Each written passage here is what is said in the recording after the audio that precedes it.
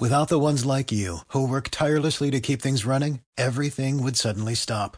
Hospitals, factories, schools, and power plants, they all depend on you. No matter the weather, emergency, or time of day, you're the ones who get it done. At Grainger, we're here for you with professional-grade industrial supplies. Count on real-time product availability and fast delivery. Call, click Grainger.com, or just stop by. Grainger, for the ones who get it done.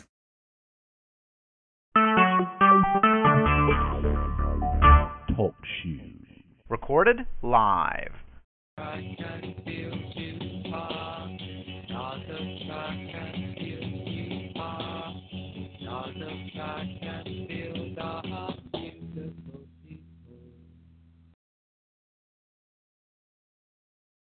Hello, everybody. This is Weldon Johnson, welcoming you to a special edition of Let'sRun.com Track Talk, a world cross-country preview from Guiyang, China. I'm co-founder Weldon Johnson in Texas, joined by the brains of the organization, Jonathan Galt in Boston. Hi, John. How are you doing? Good. And we have the privilege to welcome you via the wonders of modern telecommunication, the most controversial man in track and field journalism, the one and only, the man who had Budweiser and Burger King yesterday at the Shanghai airport, our very own Rojo, coming to you from Guiyang. Robert, are you there? Ni hao, Zhao Sheng hao. That's hello. Good morning. Wow, impressive. Did you pick that up today? Google Translate in front of my screen, my face. I know 4 words, but 2 of them are repeat words, so 3 words in Chinese. Well, we're glad you made it to China and glad you're able to do this show. Sounds like you've had a pretty incredible day so far today. Yeah, it's pretty amazing. Just came back from having some smoked mackerel for breakfast. This hotel that we're media at is quite incredible. I was thinking about expense accounting the entire Team USA for breakfast. They were complaining about the food at their hotel, saying they were tired of eating sort of pseudo meat. Here we have bacon, omelets, whatever you want. So definitely living the high life here. So you're a better hotel than them. But it wouldn't cost you very much either. Distance runners don't eat very much. Well, tonight's show should be a good one. No, I asked them the breakfast price is about $25 a person, so maybe I was going to pick whichever team we thought had the best, but I probably wouldn't want to eat a big breakfast the day of the race, but maybe next time. Maybe next time. Tonight's show, I guess it's the morning show for you, Robert. Should be a good one. Just to give you guys a little overview, we're going to preview both the men's and women's races and then focus on the U.S. chances. We have some interesting audio from Chris Derrick and Renato Canova, and who knows what else we have in store.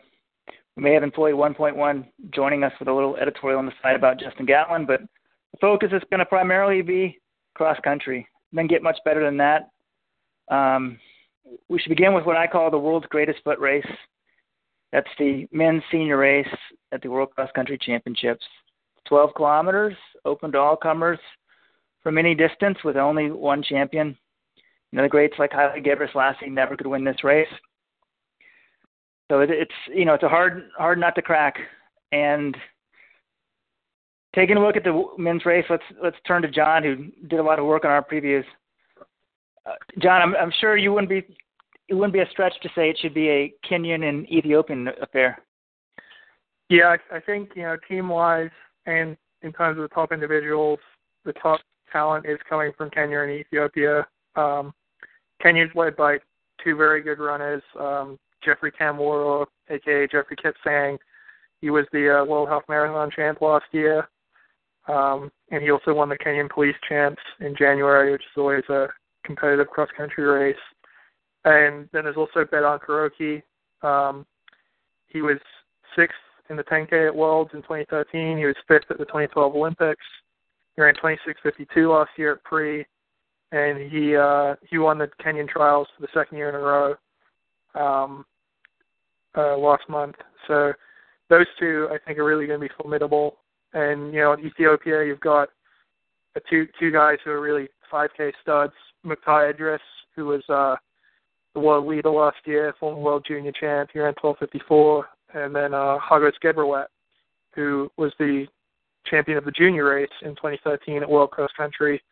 He has PRs of 7:30 and 12:47, and he's the reigning silver medalist in the 5K at Worlds. So I think, those are four guys who are really, really good, and maybe they won't all fit together in a cross-country race. There's a few other individuals from other countries who I think are good, but who could challenge them. But I think those guys are really, the most talented individuals in the field. And I'm wondering, do you guys have a favorite out of those four, or is there some other runner that you're going to be watching, in terms of the individual win?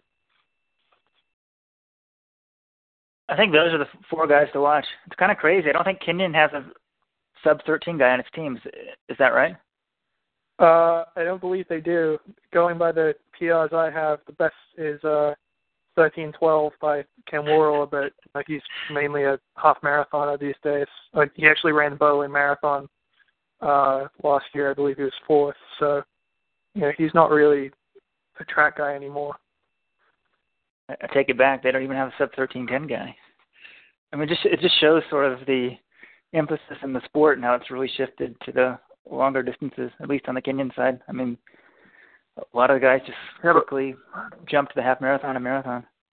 Yeah, I mean, I'm sure a few of these guys, like Kuroki, I have no doubt if he really focused on 5K, he'll be able to run 13:0, sub-13. But, he knows that unless you're really like a Farah or Gebrowet type in the 5K, it makes more physical sense to run road races and half marathons.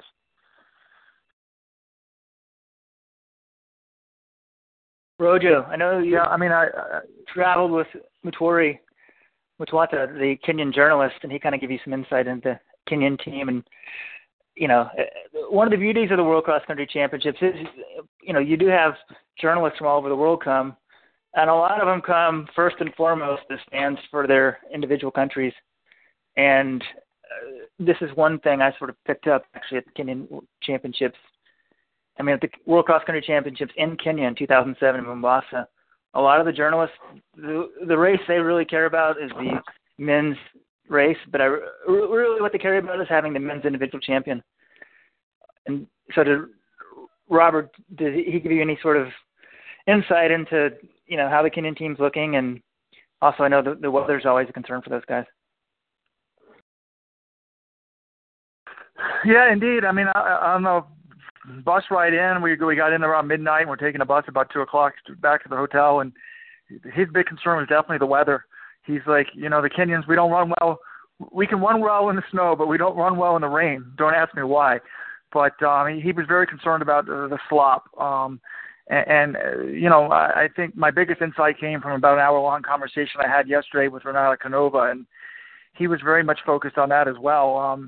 He says that when they run in Kenya or Ethiopia, it's always, rock hard and in the cross-country races, whereas the, Northern European races and the U.S., it's often muddy.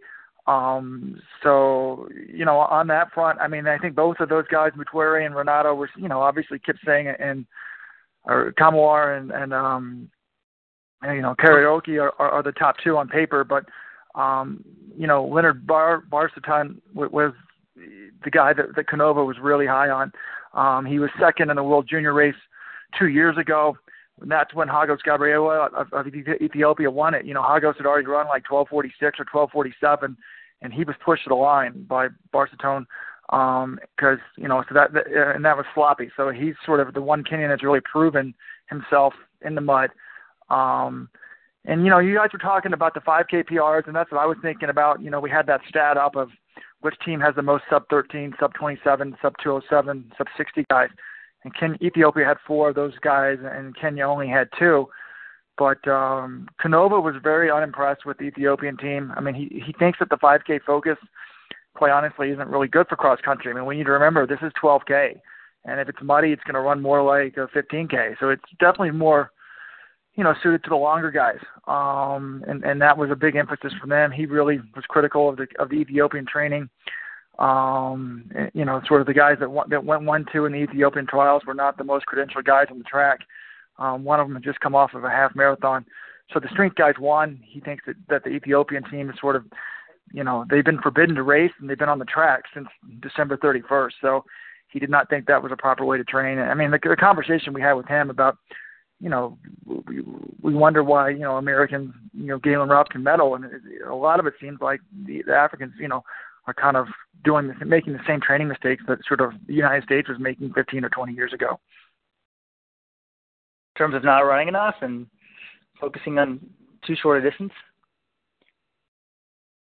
Yeah, pretty much. I mean, I think a lot of these, we've heard about it a lot in the past where they have these training camps and it's sort of a way for a coach to justify his existence and stuff like that. But, we're going to have a lot more about this next week, when I talk to other things about Canova. But, Kenenisa Bekele is, arguably the greatest track runner in history and the greatest cross-country runner. I think he's won, 16 golds or something. And the thing that Canova said that most stunned, Canova's now coaching him, and the thing that most stunned him about him was, the fact that he only, the most he ever ran as a professional was 130 kilometers a week. I mean, that's not even 80 miles a week. So the mileage just isn't there, and he really thinks you need to be a strength guy, particularly in cross country. He said that the reason why Bekele was able to set all those world records and dominate for so long was he had a massive lifetime base. I mean, he really was one of those African guys that was running to and from school. It was 5 kilometers there, 5 kilometers back, and then playing soccer for 2 or 3 hours a day from age 5 to 16. So, for those 11 years, he was certainly running 20, probably 25 kilometers a day. So he had, 100-mile weeks, but it was all when he was an early, a kid, an early teen. And then yeah, pretty much. And then, the stuff that he was doing on the track, and sort of as time has gone on, that base has dissipated. And now he finally has realized, and, with his struggles of late, that he needs to run a lot more. Canova got him up to 180 kilometers a week for his marathon training. He's hoping to get him to 200. But he was very, very bullish on Kenenisa. I mean, it was really quite inspiring. He said he's fully motivated. Once again, he said he kind of struggled with motivation for about 2 years there. Had some financial issues and business dealings going on, and now that he's training, he thinks that he can, if he can get this Achilles issue fixed, can be a real force. He said if that can get fixed, he might even have something to say still in the 10,000 meters down the road. So he really thought he was going to break 2:04 in Dubai, and Canova sort of blamed himself for that. Got him a couple of massages the week of the race to try to flush out any Achilles problems he was having, and he thinks that just irritated the problem. Well, the idea of Bekele running to the track, I assume excites. I mean, every track and field fan. How could you not want that? And I don't know. Mo Farah, has shown that guys can perform at an older age on the track. I mean, it's just in the modern professional era. I think the sort of age limits that we used to put on people on doing well on the track has definitely changed. I think you look maybe at the Olympics or the World Championships in London, Mo Farah's home soil. If Bekele comes back and sort of Farah was kind of the guy who ended his dominance, and he took over the role of the dominant figure in the long distance race on the track. If he can somehow come back from the dead and win a gold medal at one of those meets, maybe beating Farah, how great a story would that be? I think that would be just an incredible showdown, even if he doesn't end up winning. It wouldn't get any better than that. But I think Bekele is kind of a good person to talk about because I don't know, he has had success on a lot of different multiple surfaces, and it just shows but tremendous success on the track where some guys don't.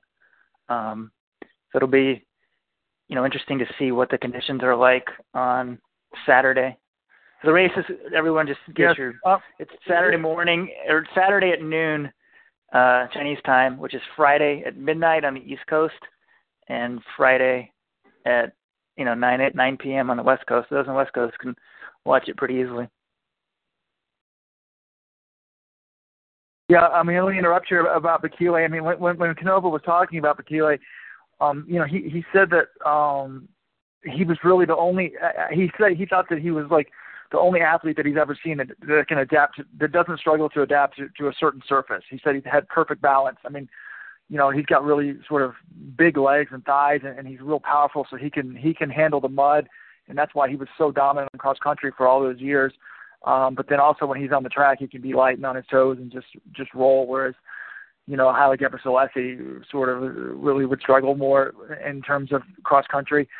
Canova cited a year when he claimed that Gebrselassie had a 30-meter lead with 200 or 300 meters left and ended up losing by 200 or 300 meters because he couldn't kick it in the mud. So, it definitely is a different runner. Look who won last time. And there were a lot of studs on the track 2 years ago, and sort of, John pointed out in the preview, Jaffa Korir was your winner, totally unheralded. When I talked to Mutwari Mutwoto about that, I said, how in the world did that guy do that? And he said, well, it's just a magical day for him. He was just right.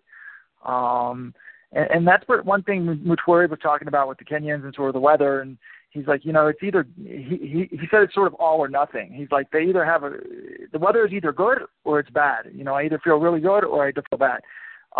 So he sort of thought it was sort of, feast or famine. Whereas one of the things, Coach Canova was talking about Chris Derrick, and I'm sure we'll talk about him later, is that, he's incredibly consistent.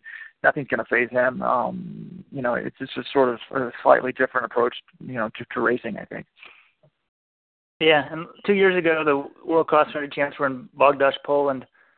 The conditions were, I don't know, horrible, or I guess you could say perfect cross-country weather. I mean, there was snow up on the mountains.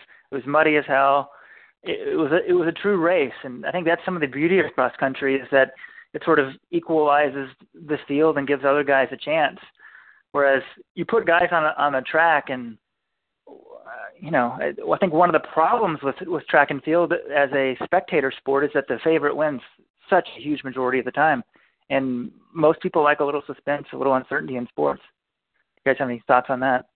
Yeah, World Cross Country certainly offers that. Like Robert said, Jaffa Korir, I think his PR was 13:11 for 5,000 meters, and he didn't run faster than that after he won World Cross either. It's basically, if you get to that 13:15, 13:10 range in the 5K for that, if that's your PR, you're in the conversation at World Cross Country. It really comes up to how good of a cross country runner are you. Like Chris Derrick, we wouldn't really be talking about him medaling in the 10,000 at Worlds, but put him in a cross country course, and suddenly he's in the conversation. It's just you really, it's unpredictable. You don't know what you're going to get, and no one thought that the U.S. was going to have two guys in the top 10 last time out and end up getting the silver medal, but you get a couple guys who are good enough, and Ben True and Chris Derrick are certainly good enough to run, be competitive on the world scene. You get a couple guys like that, and you throw them on a cross-country course, you really have no idea what's going to happen. I think that's what makes it so exciting because, if Mo Farah was in this race, I don't know if Mo Farah would win because, and how often do you say that if he was on in a track race right now? You don't say it. That's what the beauty of cross country is, and I think why so many people, love this race and why Robert went there from China and we've gone to it for so long is just that I think pure distance runners, they've always grown up sort of loving this race and looking forward to it and seeing what happens, even if the stature of it's down a bit, and we can talk a little bit, about that later. But, it's interesting that you mentioned Mo Farah because Renato had some interesting comments on how Farah would do here. Let's try to listen to this. We'll see if we can patch in that audio. Hold on one second.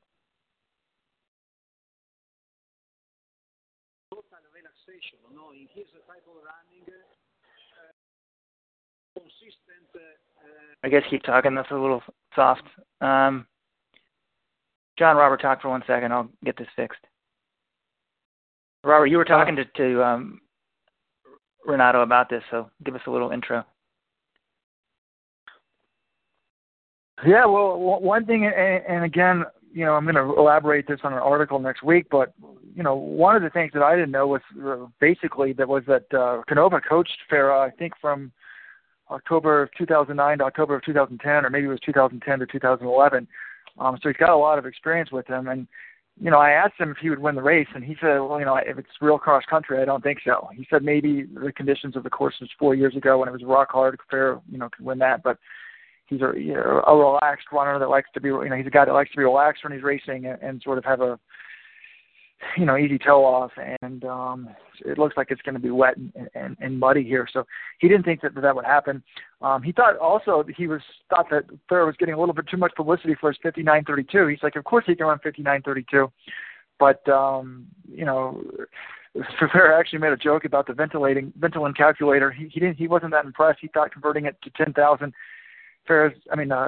Canova's conversion chart isn't as generous as most people. He said, I think he could be multiplied by 96.5% or something like that. I didn't quite understand how he meant, but he said he didn't think it was all that fast for 10,000. So he thought that it depends on the conditions, and that's one of the things y'all were talking about. I've always said that one of the problems that the sport has is an inherent problem. I mean, in the NFL, when I watch a game, even a bad team can beat the best team in the NFL because of an interception or a fumble. I've always said running doesn't have interceptions, but cross country kind of does. It's got the course conditions. You can go down on a hurdle, or you can go down on a mud fall. So it definitely makes it a little bit more interesting. And it's kind of neat that no one's even seen the course. I mean, none of the runners have been out there. Actually, just this morning we finally got the course distance. It's actually going to be 11,970 meters for the men, 8,010 meters for the senior women, 80-10 for the junior men, and 60-30 for the junior women. So it varies a little bit. I kind of like how it's not exactly 12,000 meters. So it should be exciting. Any progress with that? Weldon, do you have it figured out? Weldon? Let's try the audio again one more time. Farah is one that having total relaxation, in his type of running, needs consistent start pace for using his technique. So personally, I don't think that Mo Farah could be competitive 100% in a cross match. If the cross is like 4 years ago, was like a track, Mo Farah can win. But in a cross, look what happened with Island. Island never was able to win cross country, also when he was very much stronger than the other in right value in 10,000 meters. I remember. That was Renato talking about Farah and kind of comparing him to Haile Gebrselassie, and it's not bad company to be in. But I think not at all. I mean, I wanted to say a few other things, about Farah. Because Canova had a few other interesting comments. I'm looking at my notes actually. He did coach him from October 2009 to 2010, and then he said he sent his entire training regimen to Steve Magnus. So Salazar Magnus got all of he'd done with Farah. I think that year he ran 12:57, and Canova said he was in better shape than that, 12:53. But one of the things that the Canova talked to me about was sort of the decline of track of even the 5,000 and 10,000 on the track. The money has gone to the roads. He said if Mo was in this shape 10 years ago, no one would be surprised by it, and totally awed by it. He said that when he was coaching the world record holder in the steeplechase, Shaheen, that when Shaheen first ran a 5,000, he ran 12:48. Which is pretty remarkable. So nowadays. Canova was saying it's just so hard to make a living on the track. He said that back, 10 years ago, when Shaheen was running, when he was going for a world record, they paid the rabbits $22,000 total, with the last rabbit getting $12,000 of that. He says now in the Diamond League, it's very standard. The first rabbit gets $1,500. The second rabbit gets $3,000. So not nearly as much, but $3,000 is the same prize money as fourth place. And he says, you can go to Europe, you can run 12:55 and actually lose money. He said a few years ago, I think when Bikili was coming back, Bikili went to Paris or something like that. It might have been Monaco. I think it was Paris. Ran like 12:56 and he was 9th place. And he says that a normal runner, not named Bikili, would lose $500 for that. He says the meets give you $700 and travel money from Ethiopia. They don't ask for a plane ticket; they just give you that money. But he says it costs about $1,200 to fly there. So, and there's no appearance money. And if you're 1256 and you're whatever place he was, 9th place or 12th place or something like that, you don't get any prize money. So you would actually lose money. Now, Bekele's one of the few guys apparently that still gets a tiny appearance fee. But he's been working with Caleb Ndiuki. Ndiuki won their world indoor title, won basically every 5,000 last year. And he says that he didn't get a single appearance fee the entire summer last summer, except one time when he ran on Strava and he got like $3,000. So even a world champion is not getting an appearance fee. So, someone like that can pick up $10,000. Caleb Ndiuki, even though he was winning everything. So, someone like that, can if they're struggling, basically, what he said is like, look, you can go to just a halfway decent half marathon and pick up that pretty easily, $3,000 or $4,000, or you've got to get top 4 in the Diamond League, which is obviously a lot harder to do. So, it was definitely, interesting. And then he said, talked about the marathon, he said that, some of these guys are getting $400,000 just to show up, so the appearance fees are just so $400,000, for maybe a top star. And, so I think that was the figure. But, one of the things, he also talked about Mo Farah's marathon training, and he was pretty critical of it. He said he didn't even really think Farah really trained for the marathon. The money was so great, or if he did train, it wasn't proper training. Because he said he saw Farah do a 300 in 39 seconds in February. So he said, if you're preparing properly for the marathon, you don't run a 300 meters in 39 seconds in February. So it certainly didn't surprise him that, that Farah's first marathon wasn't fantastic. He thought perhaps he was just trying to break the British record in that attempt. But, when I asked Canova about, I said, well, can a 328 guy actually be good at the marathon? Could someone's range extend that far? And, Canova certainly thought so. I mean, he didn't think that Farah's 328 was all that shocking. He's like, look at Gabor Selassie. He ran 331 indoors. He's like, Bekele ran, 333 when he was a teenager. He's like, do you think these guys, if they were in that same type of race, couldn't run 328? And he's like, of course they could. They just never tried. So, that was one of the things that Canova really, he thinks that the top African runners aren't anywhere near their potential. And, he said that Haile Gebrselassie had never even had a massage until the year 2000. Bekele never got a massage until the year 2005. He says that, there's not really even physical therapists at all in the countries. He said in China, where he's really struggling here, he said, there's no such thing as a physio. He's like, everything involves a needle. If you're hurt, they want to give you acupuncture. So he's had Bekele actually getting treatment from a Boston physical therapist guy. So, it's Joe McConkey. So, it's the name Galen Rupp never came up in our conversation, but, if people are wondering, like, how are we beating the Africans finally? Well, there's people like Chris Garrick or Galen Rupp, and they're living and training in a fully professional situation, whereas a lot of the Africans are sort of, not in that same type of situation. He said there's only been a few guys that he's seen that, from Africa that have been fully professional. He mentioned Wilson Kipsang. Kipsang is obviously the biggest star there is right now in the marathon, and he's in the gym 3 times a week. He's getting 2 massages a week. He said Eliud Kipchoge is similarly dedicated, and then he mentioned Shaheen in the past. So really some fascinating stuff out there. Well, I think Steve, 41.1, has been trying to get in. Yes. Before we move on to talk about the U.S. chances, we've got 1.1. Steve, can you hear us? Yeah, I'm unmuted now. Thanks. Welcome to the call, and be prepared. You may be called upon for your rant on Justin Gatlin. All right. Well, I'm here waiting. If we decide to touch on non-cross country topics, but the guy leading the U.S. chances here is a guy who's been training in Flagstaff, where Steve lived till last year, and that's Chris Derrick. He was 10th 2 years ago at the championships. He used to be 3-time defending U.S. cross country champion. this time in dominant fashion, and he comes into these championships in great form, hoping to do better. John, how do you see his chances here?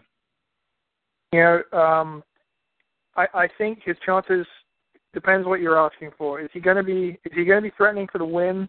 Probably not. I think even on his best day, on his absolute best day, Chris Derrick has a very, very small chance to win, but it exists, which is more than you can say for most runners. But in terms of medaling, I think the chances, I think I put it about 10% in my preview. Maybe I was selling him a little short. I think he's a very smart runner. He doesn't make a lot of tactical mistakes.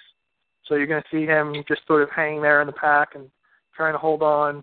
But, if I had to pick a place for him, I'd probably say, 5th or 6th. I think, he was 10th 2 years ago, and I would say he's a better runner now than he was 2 years ago. There are some very good runners out there, but again, if the course is sloppy, I think that favors him because, in the American system, I'm sure he's got more experience on those kind of courses than some of the Africans. It's going to be tough. He's up against guys. There's like Teklemari and Medine from Eritrea, Timothy Toroitich from Uganda. There's, several guys. Those guys are both top 5 last time out. So it's going to be very difficult. But I think he's one of about, probably 10 guys who has a shot to medal. And that's really more than you can say for any American in the past, 20 or 30 years at this race. So I'm excited to see how he does. I'd probably go with 5th or 6th if I had to choose a place, but a medal is certainly not out of the question. I must admit, when you said he had 10% chance to get in the top 3, I thought you were nuts. I thought the conditions in Poland really favored the U.S. team. But, then Robert gets to China, and he talked to Renato, who was very bullish on Chris's chances. And let's try to listen to what Renato said about Chris Derrick. With this type of course, I think that Chris can really run him well. No, because if I remember, he was always good when the course is a little bit heavy. No, and is very consistent. Also mental. Is one that not very fast like a speed, but very had a big level of endurance, also strength endurance. And I think that is the main qualities for being competitive here. I am not surprised if Chris can ride very, very close a medal in individual event. Really? So there it is. I wouldn't be very surprised if Chris was close to getting a medal. And you can kind of hear from Robert, a little bit of shock there, Robert. Yeah, well then you're supposed to cut me off before that. Now next time I see Derrick, he's going to get mad at me that I was shocked that Coach Canova was saying he could medal.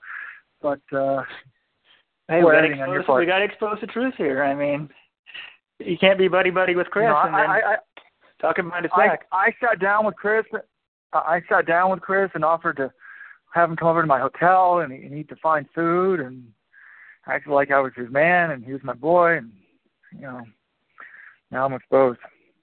Well, speaking of you sitting down with Chris, I think it makes sense to hear from his mouth directly, how he thinks about his chances here. But overall, I'd say preparation's been good, and I couldn't ask for much more in that regard. You were 10th 2 years ago. What's the goal for Saturday? I'd like to better that for sure. And spending a lot of time running by doing 2-hour runs or whatever by myself in Flagstaff, you start daydreaming about things higher than that. But I think, realistically, I ran a really good race last time I was here, and conditions favored me perhaps a little more than some of the Africans. And some things are different. I mean, Bahrain, I think it's sending a team this year, so you got guys like Albert Groff and a couple other transplants from Kenya or whatever who are pretty good runners that were there last time. So I think there's probably, maybe 6 or 7 guys, 6 to 8 guys that credential-wise are definitely a level above me, and then another 10 to 16 guys who are around my level. So I think I'd like to just go out with the main pack and try to beat as many of those guys as I can. I don't know what that's going to end up being. I think the course conditions will play a factor in that, but There it is. I think it was a very, reasoned assessment of his chances, this weekend. It was very, I think, optimistic, but at the same time, realistic. He realizes that there's guys who are of slightly higher quality of him in the race, and that things might have gone his way last time, but he's a better runner than he was. Anything can happen, and, third place and 10th place and 20th place, that can easily be the same guy. It just kind of depends on the day. Steve, he's still there. I mean, one thing that I really loved about what Chris said was, when he said, you're on those 2-hour runs in Flagstaff, and you can't help but daydreaming. And I know I did that when I was in Flagstaff. I would, envision myself winning. I swear I envisioned myself winning the Boston Marathon. And it was always, and I was realistic too, it was always some way like the way Meb did it last year. Like, it's really hot, they let me get ahead. Right. Steve, talk about a little bit about daydreaming in Flagstaff, maybe. Well, I think everyone that goes to Flagstaff, that's pretty much the reason you go. You're kind of dreaming big, and you don't go there. I guess if you're a pro, you go there for altitude training a stint. But if if you're a scrub like me, or someone who maybe is on the edge of making the trials or something like that, you move out there to kind of get that big boost. You dream all the way altitude to make the difference, and I can be something. So you're around all these guys who are doing it. There's people that like Nick Arcinaga, who lived there permanently. Has ran 2:11 in the marathon. Diego Estrada, Olympian.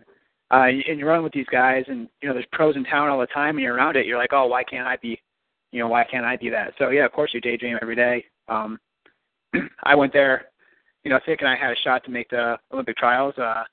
Unfortunately, that hasn't worked out so great for the marathon. But it's kind of still a great experience, and definitely worth it. Yeah, it's a magical place. Robert, it sounds like Derek's been training, pretty much by himself. Is that the case?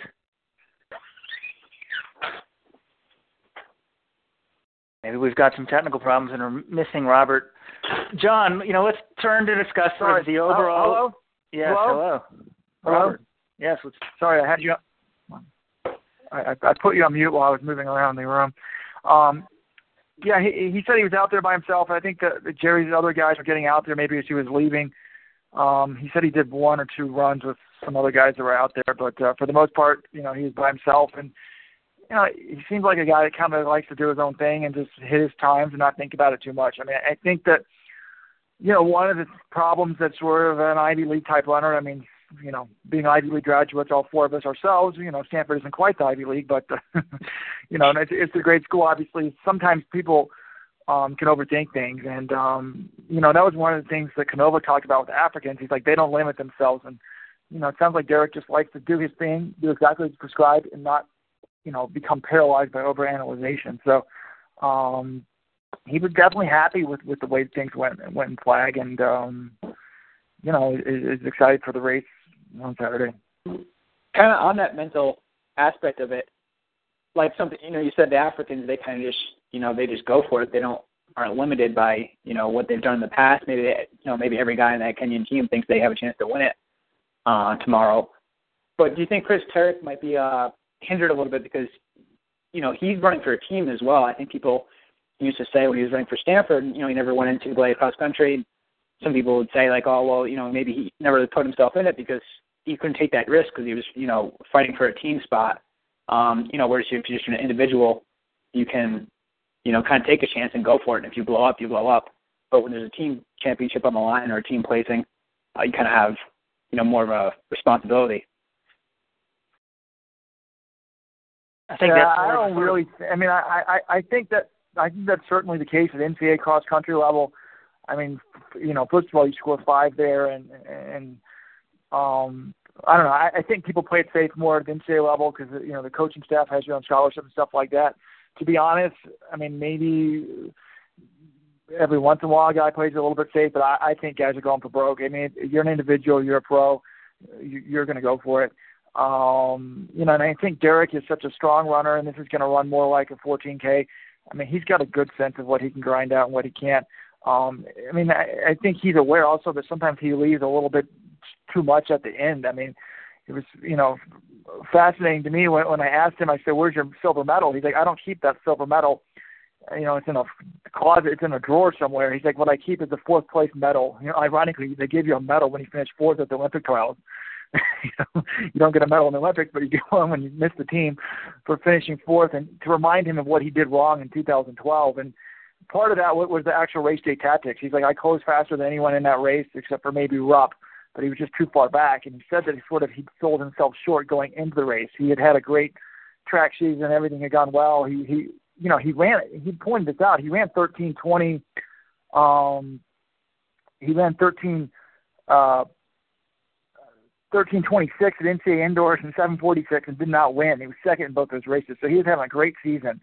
And then 27:31 at Stanford in early April. And then he said he went out with a long run with Heath and just hammered it and was stupid and sort of that was too much. And he was able to people forget this too. He was able to go to Pac-12s and win, get second in the 1500, and he beat Lally in the 5000. He ran 13:37 and won that. But he said after that, he had a lot of plantar problems and sort of his training between the end of the collegiate season up until the trials wasn't good. So he sort of psyched himself out and thought that he didn't have a chance.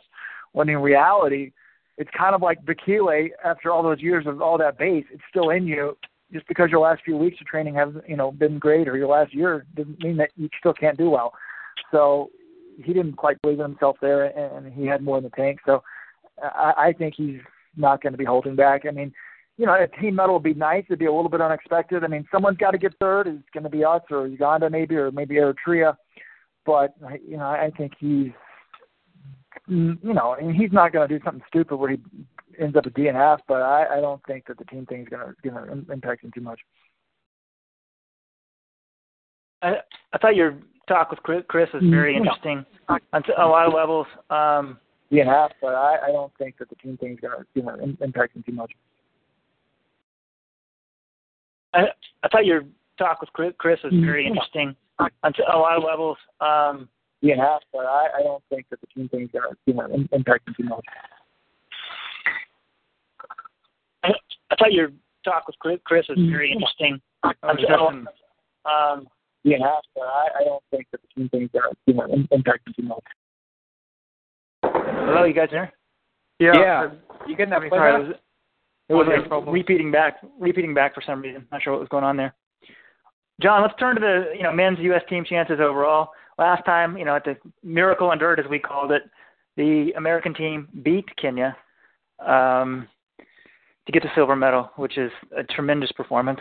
But usually on the men's side, a medal, America does not walk away with a medal. So talk a little bit about the men's chances, men's team chances. Yeah. Well, as I was putting together the preview, I looked and I'm like, well, the Americans got second last time. They must have a pretty decent shot at a medal again this year if they're second. But you look at history, and really, it's not very good for the American men. I think, before that they were ninth, I believe, or seventh or something like that. And if you go further back, it's rare.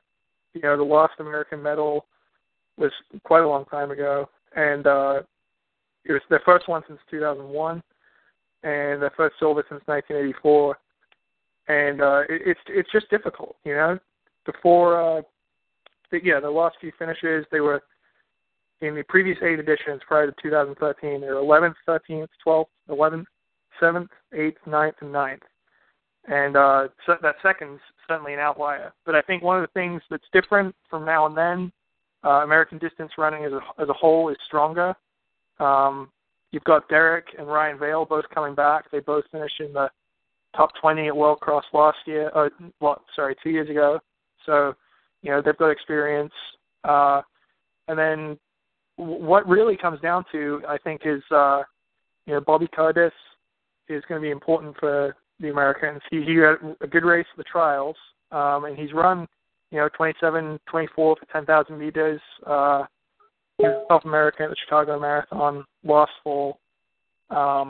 He I think he's going to be the key guy. If he can get a good race, if he can finish, in the teens or the top 20, I think the U.S. is going to be well positioned. And then they need someone out of Patrick Smythe, Andrew Colley, and Maxime Carlep to sort of step up, because you can't have a fourth man back in the high 30s or low 40s. That's going to make it difficult to medal against Eritrea or Uganda. So, I think the Americans, a medal would be slightly overachieving. This isn't quite as strong a team as it was 2 years ago. I think Ben True, maybe he wouldn't have been as much help because this race is at altitude. He didn't run well at altitude at the trials, but he's clearly in very good shape. He won the 15K a couple weeks ago, U.S. 15K championships. And I think that he could have used his experience. He was sixth. He knows how to do well. He's no stranger to the international scene. But I think really it comes down to what are the conditions going to be like. Because if it's really wet and really muddy, I think that helps the Americans. It just gives them a better chance at pulling an upset, and it might slow down some of the Africans who might not be used to it. So I think Americans, they've definitely got a shot at the medal. I wouldn't say they're the favorites for third place, but I think they're in the mix. It is amazing how strong this U.S. team is. I mean, even without sort of Galen Rupp and some of the track guys, it's just the overall quality is much better than it was. And I think, with 4 of the 6 guys scoring, it'll be interesting to see. I think guys can, take more of a risk. And I think also the success in the past encourages them to take that risk and lets them realize, like, hey, maybe I can be top 25 world cross country or even better. I mean, last time they did tremendously better, but whereas I think, until that mindset changes, people just go out there and, get 50th place and go home happy. Yeah, it would be kind of cool if we ever got U.S. If we ever had the World Cross ever in the U.S. Maybe it would sort of, I feel like the IAAF should embarrass some of these other countries to come, and maybe we should embarrass, if we had it in the U.S., all the top U.S. runners would have to come to this race. I'm not really sure this place out here in China is RUP certified. I saw the Japanese team wearing masks at the airport. But, if you put Galen Rupp and Ben True at 13:02 and maybe Hassan Mead at 13:02 and, Ritz is obviously great at cross country. That's what Canova said. He's like, if you guys ran your A team and you were totally focused, he's like, not all the top Africans are here anymore. He thought the U.S. could challenge for gold. I mean, that would be a lot of fun. But I guess we can put that on, we got to raise about $1 million in Kickstarter, try to host this puppy in the U.S. Maybe we can call it the Let'sRun.com title sponsorship and see what we could do. Yeah, Canova's comments were, very praiseworthy of the United States. We actually have the audio of that. Let's take a listen. If United States, for example, in the day or 2 days, they put all the best together in cross country, but with preparation on cross country, I am not sure that Kenya can win. Because really the African level of cross country went down, because many of the best have no more interest in doing this. So our young people without a big experience, and also don't forget that every cross in Africa is always dry, completely dry. So for them, arriving on the mat or something like this can be a problem. I remember also in the past, for example, in 2001. So there it is. Renato saying if the U.S. had its best team, he didn't think Kenya could win. That he was kind of assuming Kenya doesn't send its best team either. It doesn't send its best team. It kind of sends the teams that they've been sending. That's just, an amazing testament, I think, to where U.S. distance running is right now. Definitely, I would say, the third best country in the world, and sometimes people think there's a really big gap to the top 2, but the depth of the U.S. is pretty amazing. And Robert, earlier you're saying, how does Galen Rupp get, how does he medal, blah blah blah blah blah. Well, 26:44, the ability to run that usually gets you a medal. So the absolute standard is amazing as well.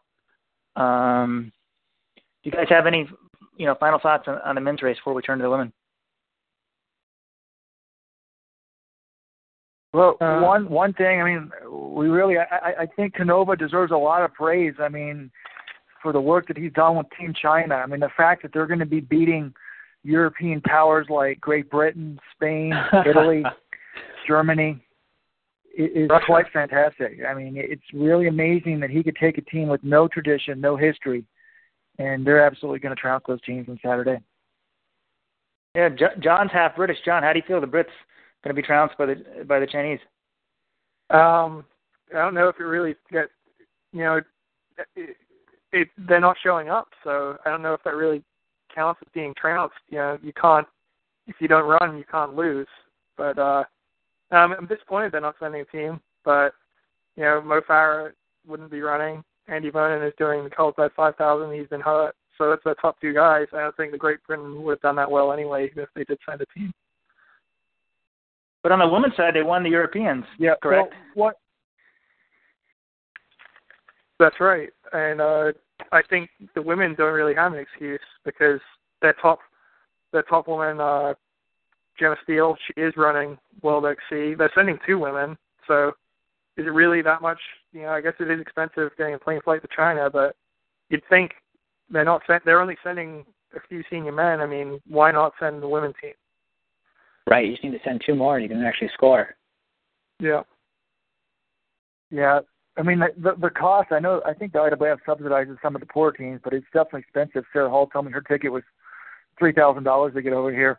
But one quick thing about the teams, and I was talking to someone at the IAAF and sort of said, it'd be real simple to me. If I was IAAF, I would say, all right, London, you want to host the 2017 World? You're going to send a team to World Cross Country every year, or maybe have the European Trials Championships just 2 weeks before World Cross, and automatically the top 5 teams go. Just that's your qualifier, then boom, you send them. Just mandate it. It's not that hard. And this person that I was talking to was like, well, I think we'll have something like that. He thought big changes were in store when we get a new IAAF president. I mean, not that Diak is, he's an old man, and sort of it's time for forward thinking and changing on that. I think in some ways maybe they ruined World Cross. They tried to make it more popular by having a short course and sort of diluting it. I think that ended up diluting the prestige of it. I really think they should have it, just the senior races and one champion and all of that. But anyways, we better move on to the women. We don't have a lot of time. We're going to try to keep this to an hour. I've got to head off to the press conference in about 50 minutes anyways. And then we're going to have our course tour. I will be, when I come back from the course tour this night, which I guess will be Friday morning for you guys in the U.S., updating you on what the course looks like, how wet it is. We are expecting rain here up to about a half inch tonight.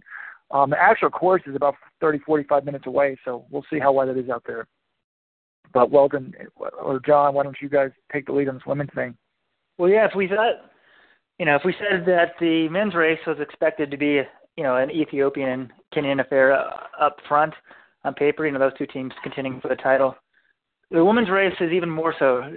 John, tell us, a little bit about the history of that. It's just totally stunning. Yeah, the stats. 17 of the last 18 editions, Kenya and Ethiopia have gone 1-2 in some order. The only team that broke that up was the United States in 2002, which I believe there were 2-3 in that race with Colleen DeRoig and Dina, right? And Dina Casta, yeah, that's right. So they managed to. It was actually pretty impressive that they were able to do that. You had Paula Radcliffe, I think, won the individual race. Yeah, so the top 3 was Paula Radcliffe, Tina Casta, Colin DeRoy, no Africans at all. So yeah, that was the only time since 1995 that Kenya and Ethiopia did not go 1-2. And looking at this year's race, I think it's certainly going to be the case that Kenya and Ethiopia are 1-2 again in some order. There's just Eritrea, Uganda. Uganda does have a team, but the women's running in that country is just not on the same level as men's running. And Eritrea, they're not sending a team. And again, they're a little bit behind the men's team in terms of distance running in that country. So, the American squad is not bad, but compared to the Kenyans and the Ethiopians, I think they're just there's a huge gap at this meet. And you look at a couple of the specifics on the teams. Kenya, on paper you would think Emily Chebet, who's the two-time champion, she won this race in 2010 and again in 2013. She's a defending champ. You'd think she'd be the favorite again, but she actually ran very poorly at the Kenyan trial. She was only 14th, and that means she had some success. She ran a few races. Before that, she won a cross-country race in Spain, and I just wonder, does it mean anything that she was 14th when she won the two times before? I think she was only 6th and 5th or 4th at the Kenyan trials. So she didn't win the Kenyan trials either of the years, but she won the championship. But again, 14th, that wouldn't have gotten her on the team. So I think that's a little worrying. But you move on to a few other runners. They've got Janet Kisa, who was a medalist in the Commonwealth Games and the African Championships last year. Emily Chebet also medaled at both of those events. Agnes Tirop, who's a two-time World Junior 5K medalist. The one runner that's missing, I think, if you add her to the team, that might have made Kenya the favorites, was Faith Kipyegon. She won the Kenyan trials. A very accomplished runner. I think you put her on the team, Kenya's probably the favorite. But as it stands, I would probably give a slight edge to Ethiopia. They've got some very talented runners as well. The winner of the Ethiopian trials is Genet Yalu. She's run 14:48 on the track for 5,000 meters. I think 5K times do mean a little bit more in the women's race since it's 8,000 meters as opposed to 12,000 meters. There's also Belenish Olgira, who is the bronze medalist at the World Championships in 10,000 2 years ago. You got the World Junior Champion at 5,000, Alamitu Haroy. So, I think both of those teams have some very talented women. I think the winner of the race is going to be from Kenya or Ethiopia. I think, in the men's race, there are a few guys from, Kenya, Uganda, maybe even Derek, if he runs out of his mind, that could win. In the women's race, I think it's hard to see anyone outside of Ethiopia or Kenya taking that individual title. Yeah. I mean, John, you made some good points there. The talk here when you talk to people, I mean, one of the IAAF people went to the Kenyan journalist, Mutwari Mototo, and said, and the Ethiopian journalist, and said, give me your top three, and sort of, they were all in agreement. He mentioned Chebet and Janet Kisa for Kenya as the people he expected to lead. And then on the Ethiopian side, the guy from their television and radio station, he said, Genet Yalu, the Ethiopian champion, would be the best. And then he mentioned Mahmoud Daska, who has had a great year on the roads. I mean, she ran 66:28 for a half marathon on February 13th, which is pretty amazing. And then he also mentioned Barry Teferi, she's run 4:04 for 1,500, World Junior bronze medalist at 1,500. So, I mean, they've just got a lot of talent on that team. One thing we didn't even mention was, well, I guess you did, was Olgira. I mean, she won the world's best 10K on March 1st. So one thing that I noticed that seemed a little bit different, one of the things Coach Canova was complaining about was the Ethiopian race go to a New Year's Eve race on December 31st because they wanted them in this camp and they didn't want them racing and they had them on the track and stuff like that. And he actually thinks that, you need a couple races to get race sharp. Whereas some of these Ethiopian women have been allowed to race, Daska with that 66:28 and Olgira at the world's best 10K. I mean, that's one of the world's most loaded road races. So I agree with John. I think, Ethiopia is the team debate. And one thing about Faith Kipyegon, I mean, Canova said she definitely would have been the individual champion. He was just raving about her fitness. I think there was some talk that she might have had surgery, and then he said something about a stress fracture, so I'm not really sure what the injury is, but definitely won't be here. Yeah, I think, the concept of racing before this would seem to help. And Olgira winning the world's best 10K shows she's in very good form. And the 66:28 half marathon by Mahmoud Daska is amazing. But I don't expect someone like that actually to win, because she raced here in 2009, was 12th, was 8th in 2010. So, there's usually, on the women's side at least, quite a difference between the 10th place person and the first place. And I expect her to do really well, but, possibly not win. And kind of, we talked about the Ethiopian and Kenyan domination in the first two spots, but the good thing for the Americans and everyone else is that third spot's, wide open and really ships a lot, whereas, the American men, have the two medals in 12 years. The women medals in 2010 and in 2011, and then I think they had the third medal back in 2002 or something. And, the U.S. women were fourth last time around. So, there's a huge drop-off after the top two, and then that kind of, makes it interesting for them for that third spot. And kind of what we alluded to with on the men's side, all of Europe is pretty much, waving the white flag. What was it, John, out of the top seven from last time? How many are here? Only three. And one of them is Bahrain, which, isn't in Europe, and is basically, a second team of Kenyan/Ethiopians competing under the Bahraini flag. They were third, but they're not sending a team in the women's senior race. And then in terms of the top women, Great Britain, which was the European champions in 2014, they were seventh in 2013 at World Cross Country. They're not sending a team.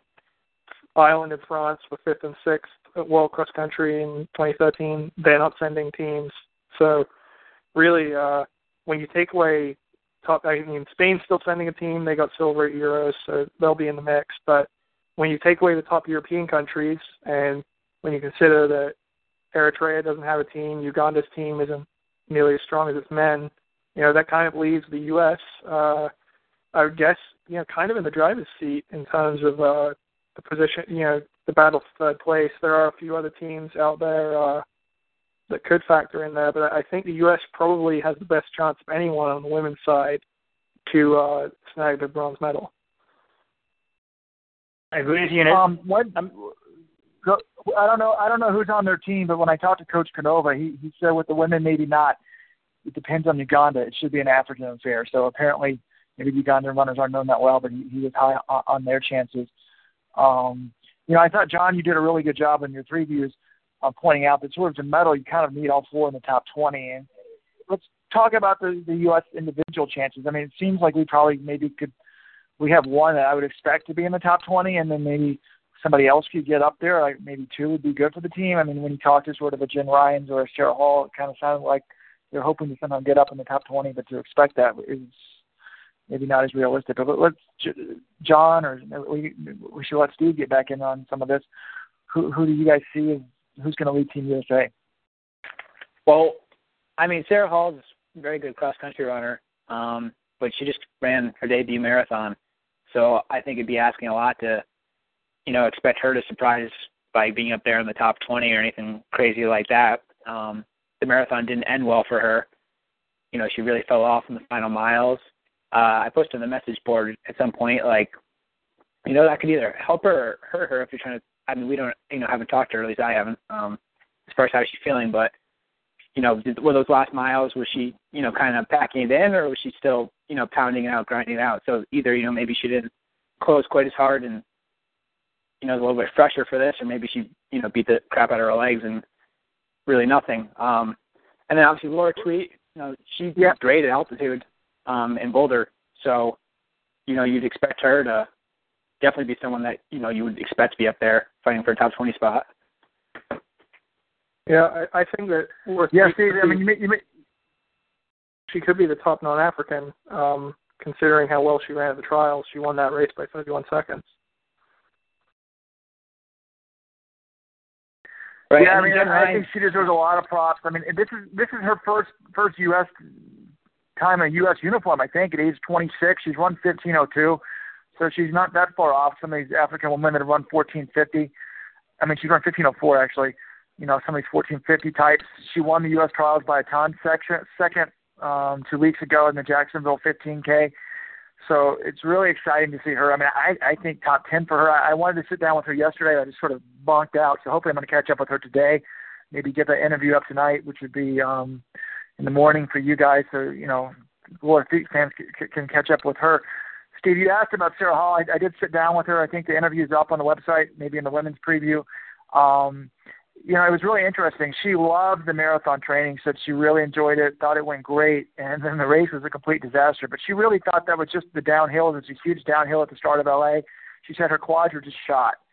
And I didn't really quite ask her if she saved herself, but she said she just couldn't go that fast. So she said, when she finished, if you asked her if she was going to be here, she would have said no way. She said she actually talked to Coach James Lee, the Arizona coach, who's the Team USA coach here, and was saying like, okay, I'm thinking I may pull out. And he's like, well, it'd be really hard to get a visa, at the last minute, which I can attest to. I got my visa less than 24 hours before coming. So I barely made it myself. It's only supposed to take 4 business days, and you can actually supposedly rush it in 1 business day, but I almost didn't get on a plane here. But so because of that, she decided he's like, why don't we just hold off and see what happens? And she said she recovered really well. She says the 26 miles isn't what tires you out. It's only the racing the 26 miles. I mean, I used to run 30 miles in practice sometimes. That didn't wear me out. I was just in the middle of training. So at that slow pace that she was running, she said she's even had a couple workouts and feels good and is excited about it. But, her top finish, she's been here at Worlds a couple times before, I think is only 26th in 2006. That was the short course, so that's what it's showing here. I mean, I think it's going to be hard, but, one of the person that has been top 15 a couple times, I think she was 12th or 13th, was Jen Rhines, and it was really sort of inspiring to talk to the 40-year-old. I mean, she's my age, 1 year younger than me, and I said, how do you do it? I mean, her husband, Terrence Mahan, who's the big coach and used to coach Ryan Hall, he quit running competitively over 10 years ago. She's like, well, I just stuck with it. And she's like gotten a fountain of youth this year. I mean, she said she hadn't run a cross-country race in 10 years. And she hopped in, she's training these younger runners like Morgan Usini and some of them with the BAA in Boston. And she hopped in a cross-country workout with them in December, or I think it was December, maybe it was in the fall, because they were going to run Mayor's Cup. And she said on the first rep she could barely stay with them, but by the end she was just dominating the workout, doing really well. So she realized she's just good on the grass, and she's been, on some of these teams that won silver before. And she said it just it really motivated her to like, wow, I can make another U.S. team. So we're at 3, this is her first U.S. team. This is Jen Rhines' 15th U.S. team. I mean, she's a 3-time Olympian. She said she might have been counting a couple Commonwealth Games in there, but 15 times putting on the Team USA uniform. I mean, that is really, really impressive and really inspiring. Great. I mean, Goodwill Games, I get, man, not Commonwealth Games. Not going to get the Goodwill Games. She is old. That's how she long was her in the career Goodwill goes. Games. Exactly. So, I mean, when I talked to her about her future, I mean, she didn't really think the Olympics next year were realistic. She said that, but if she does go for it or the Worlds this year, it's going to be at 5,000 on the track. I mean, she's run like 2:27 in the marathon, but she said her success rate in the marathon is like 2 for, 1 out of 7 races is a good one for her. So she said she's never liked it. She always liked the 5,000. So it was really sort of, I mean, she started like, she said in years past, she would just kind of pull a Derek and go out with the lead pack and try to hang on. And this year she's trying to hopefully somehow sneak her way into the top 20, but sort of do it by going out conservatively and picking off people from behind. Well, Laura Sweet definitely, is leading the team and has the altitude connection and should do tremendously well here. Maddie Super was second at the U.S. Champs, and she was 26th last time. So, that's somebody who should, definitely is thinking, I'm in the top 20 this time around. Brief and Megan running well, so it's definitely a solid team. And then you kind of throw in the interesting angles of Sarah Howell coming off the marathon 2 weeks ago and Jen Rhines being 40. And, it's going to be an interesting performance. Yeah. The women also, if they sent their A team, could do tremendous here. But at the same time, you're not going to get any better than third. So. Yeah, I think one thing that's worth noting about the women is that, top 20, top 25 is going to be a bit easier this time around than it was maybe in past years, just because you've got the absence of several of those teams that would have athletes competing in that spot. Great Britain, they'll have a couple individuals, but they won't be scoring as a team. So, you take out them, you take out Ireland, right? Take out a few teams like that. I think top finishing top 20 or top 25 is going to be more achievable than it might have been in the past, just because the competition and the people in those spots not all of them are going to be there. Good point. Yeah. Do they take out the non-scoring individuals like they do in the NCAA? I mean, to me, I've always said that's the wrong way to do it. I feel like everybody who runs the race should count the team scoring. That's actually going to hurt some of the African teams. I mean, you go 1-2, and then, if they take out the non-scoring individuals, that would certainly help the United States, because we're obviously not going to be top heavy. I don't think they do. I looked at some of the results, and I don't think that they take out the non-scoring individuals. I think they score whatever place you finish in the race. That's how many points you score. So I think that's how they do it at World Cross. I think that's right, John. I kind of think that's what. I think that's the way it should be. I wish the NCAA would kind of go to that, but anyways, it's a topic for another day.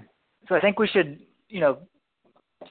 end with predictions here. But before we get to that, I think we want to turn to there was, a death threat, and there's a reason one guy wasn't here. So Robert or Steve, I think, probably knows the most about this, but, it's Moses Kipsura of Uganda who wants to take a shot at explaining what happened there. Well, Rojo, have you heard anything, while you're there? Well, yeah, I mean, it actually wasn't really, I came on a plane with the Ugandan journalist and Mutua Matoto of Kenya. It was actually funny. At the airport, we waited for like an hour for our bus to leave. We said, who are we waiting for? And they're like, we're waiting for 6 members from Tanzania.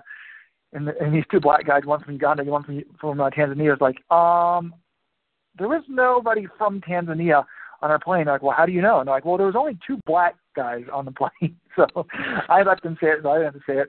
But anyway, it wasn't a Uganda journalist. It was Mutwari from Kenya, and he was like, that was sort of the buzz in the press room yesterday. They're like, oh, Moses Kipsura has refused to come.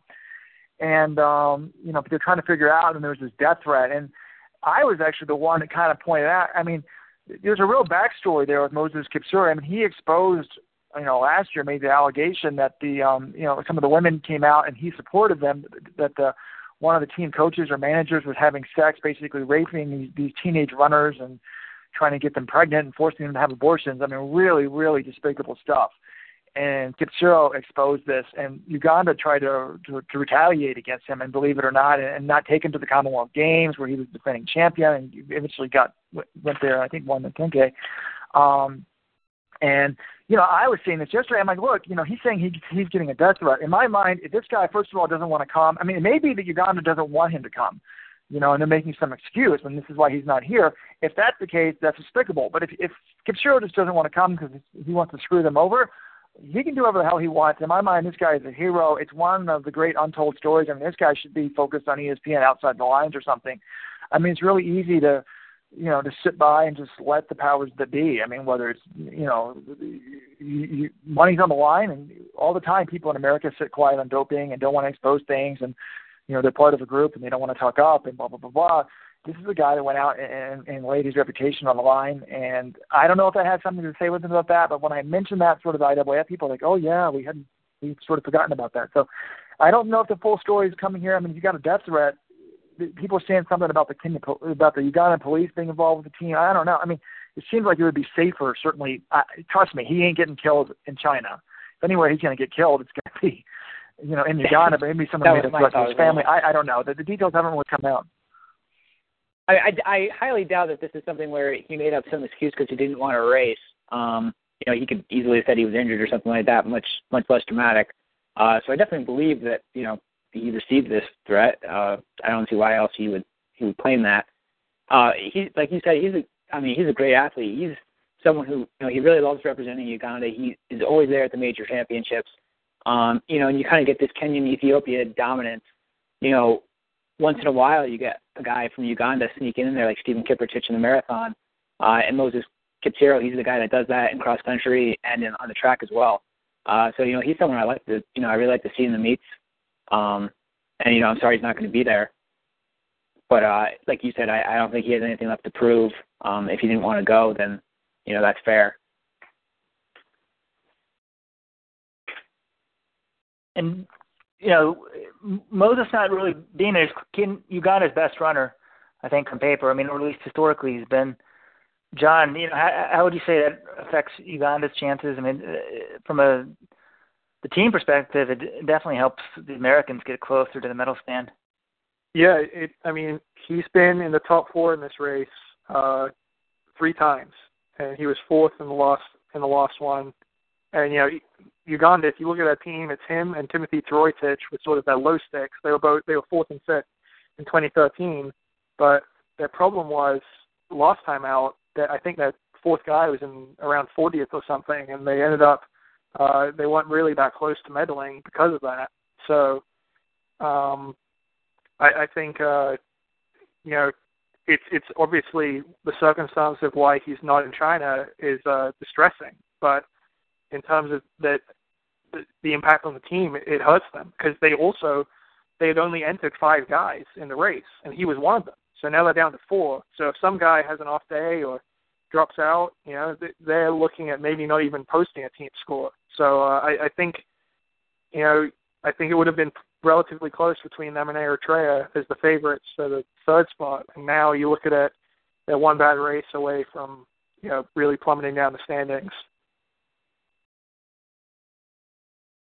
Yeah, I think it really pretty much. Any team, you take out their top guy and make them replace it with the 5th, it's going to really hurt their chances. Right, and they don't have any room for someone to mess up, and it's cross country. Usually someone on the team has a bad day. That's why NCAA you have 7. Well, I think we could talk forever, but I think speaking of chances, we should just come out with everybody should sort of give their team and individual predictions. Maybe we should just go. We haven't even had time, to talk about juniors or anything like that. We'll just do the senior races. Let's do women first, and then we'll end with the men. Rojo, you want to kick it off? Or I'll go first. Women's race, I'm going to go with Emily Chibet for the win. She's, won here twice. She was only 14th at the Kenyan Championships, but there's a reason she's won twice. She's very good at cross country. And I'm going to go with the Ethiopian women. Rojo, what are your thoughts? I don't know. Everyone keeps saying Chibet, but I'm a little bit hesitant to pick her. I don't know who else I'd pick, so I guess I'll go with that. She would be only the 5th 3-time champion on the women's side. I definitely think Ethiopian women's team are going to win. And I'd like to think that Laura can get in the top 10 for the USA. John. I was thinking about taking Chibet, but I do wonder perhaps there's something to do with the altitude. Maybe she doesn't handle it as well as some of the other Kenyans. And I know this is weird to say of a Kenyan, but she's run much better at Worlds than she has at the trials. And she ran well at race this year at sea level. So because the championships are at altitude, I'm going to call in Ethiopia. I'm going to go to Belanesh Algira. I think winning the world's best 10K was very impressive. She was 3rd 2 years ago. And I think she will lead the Ethiopian women to a victory.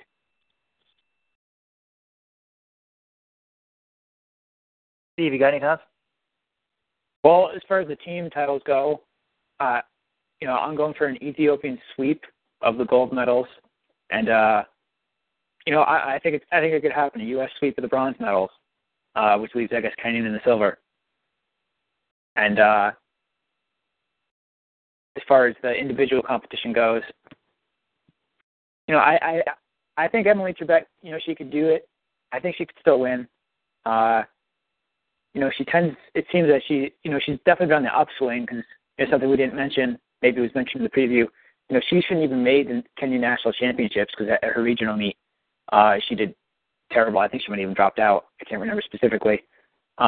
But she definitely didn't qualify for the Nationals based on that performance. And then at Nationals, she was, 14th. So I think she's definitely on the upswing, and she's a 2-time champion. So, if I was going to bet on this race, I'd definitely pick her. All right, turning to the team, Steve did the men's races, but sort of turning to the men's race, I guess I can go. I can go first. I don't know if we mentioned this guy's name, Tekomarian Medhin. He's the guy who slept in the airport from, I guess, 2 years ago and was 3rd, or was he 2nd 2 years ago? I know he's been 3rd and 2nd. He's kind of unheralded guy, kind of like the Chris Derrick of Africa. So I'm going to pick him as your Budweiser long shot from the old ESPN racing show. They used to always have a Budweiser long shot. I'm going to pick him for the win. Although, if it wasn't him, I might say beating Karaoke. And I'm not obviously, but I'm going to go with the Kenyan men. They've dominated this race more than anyone else. So when there's doubt, go with Kenya. Rojo.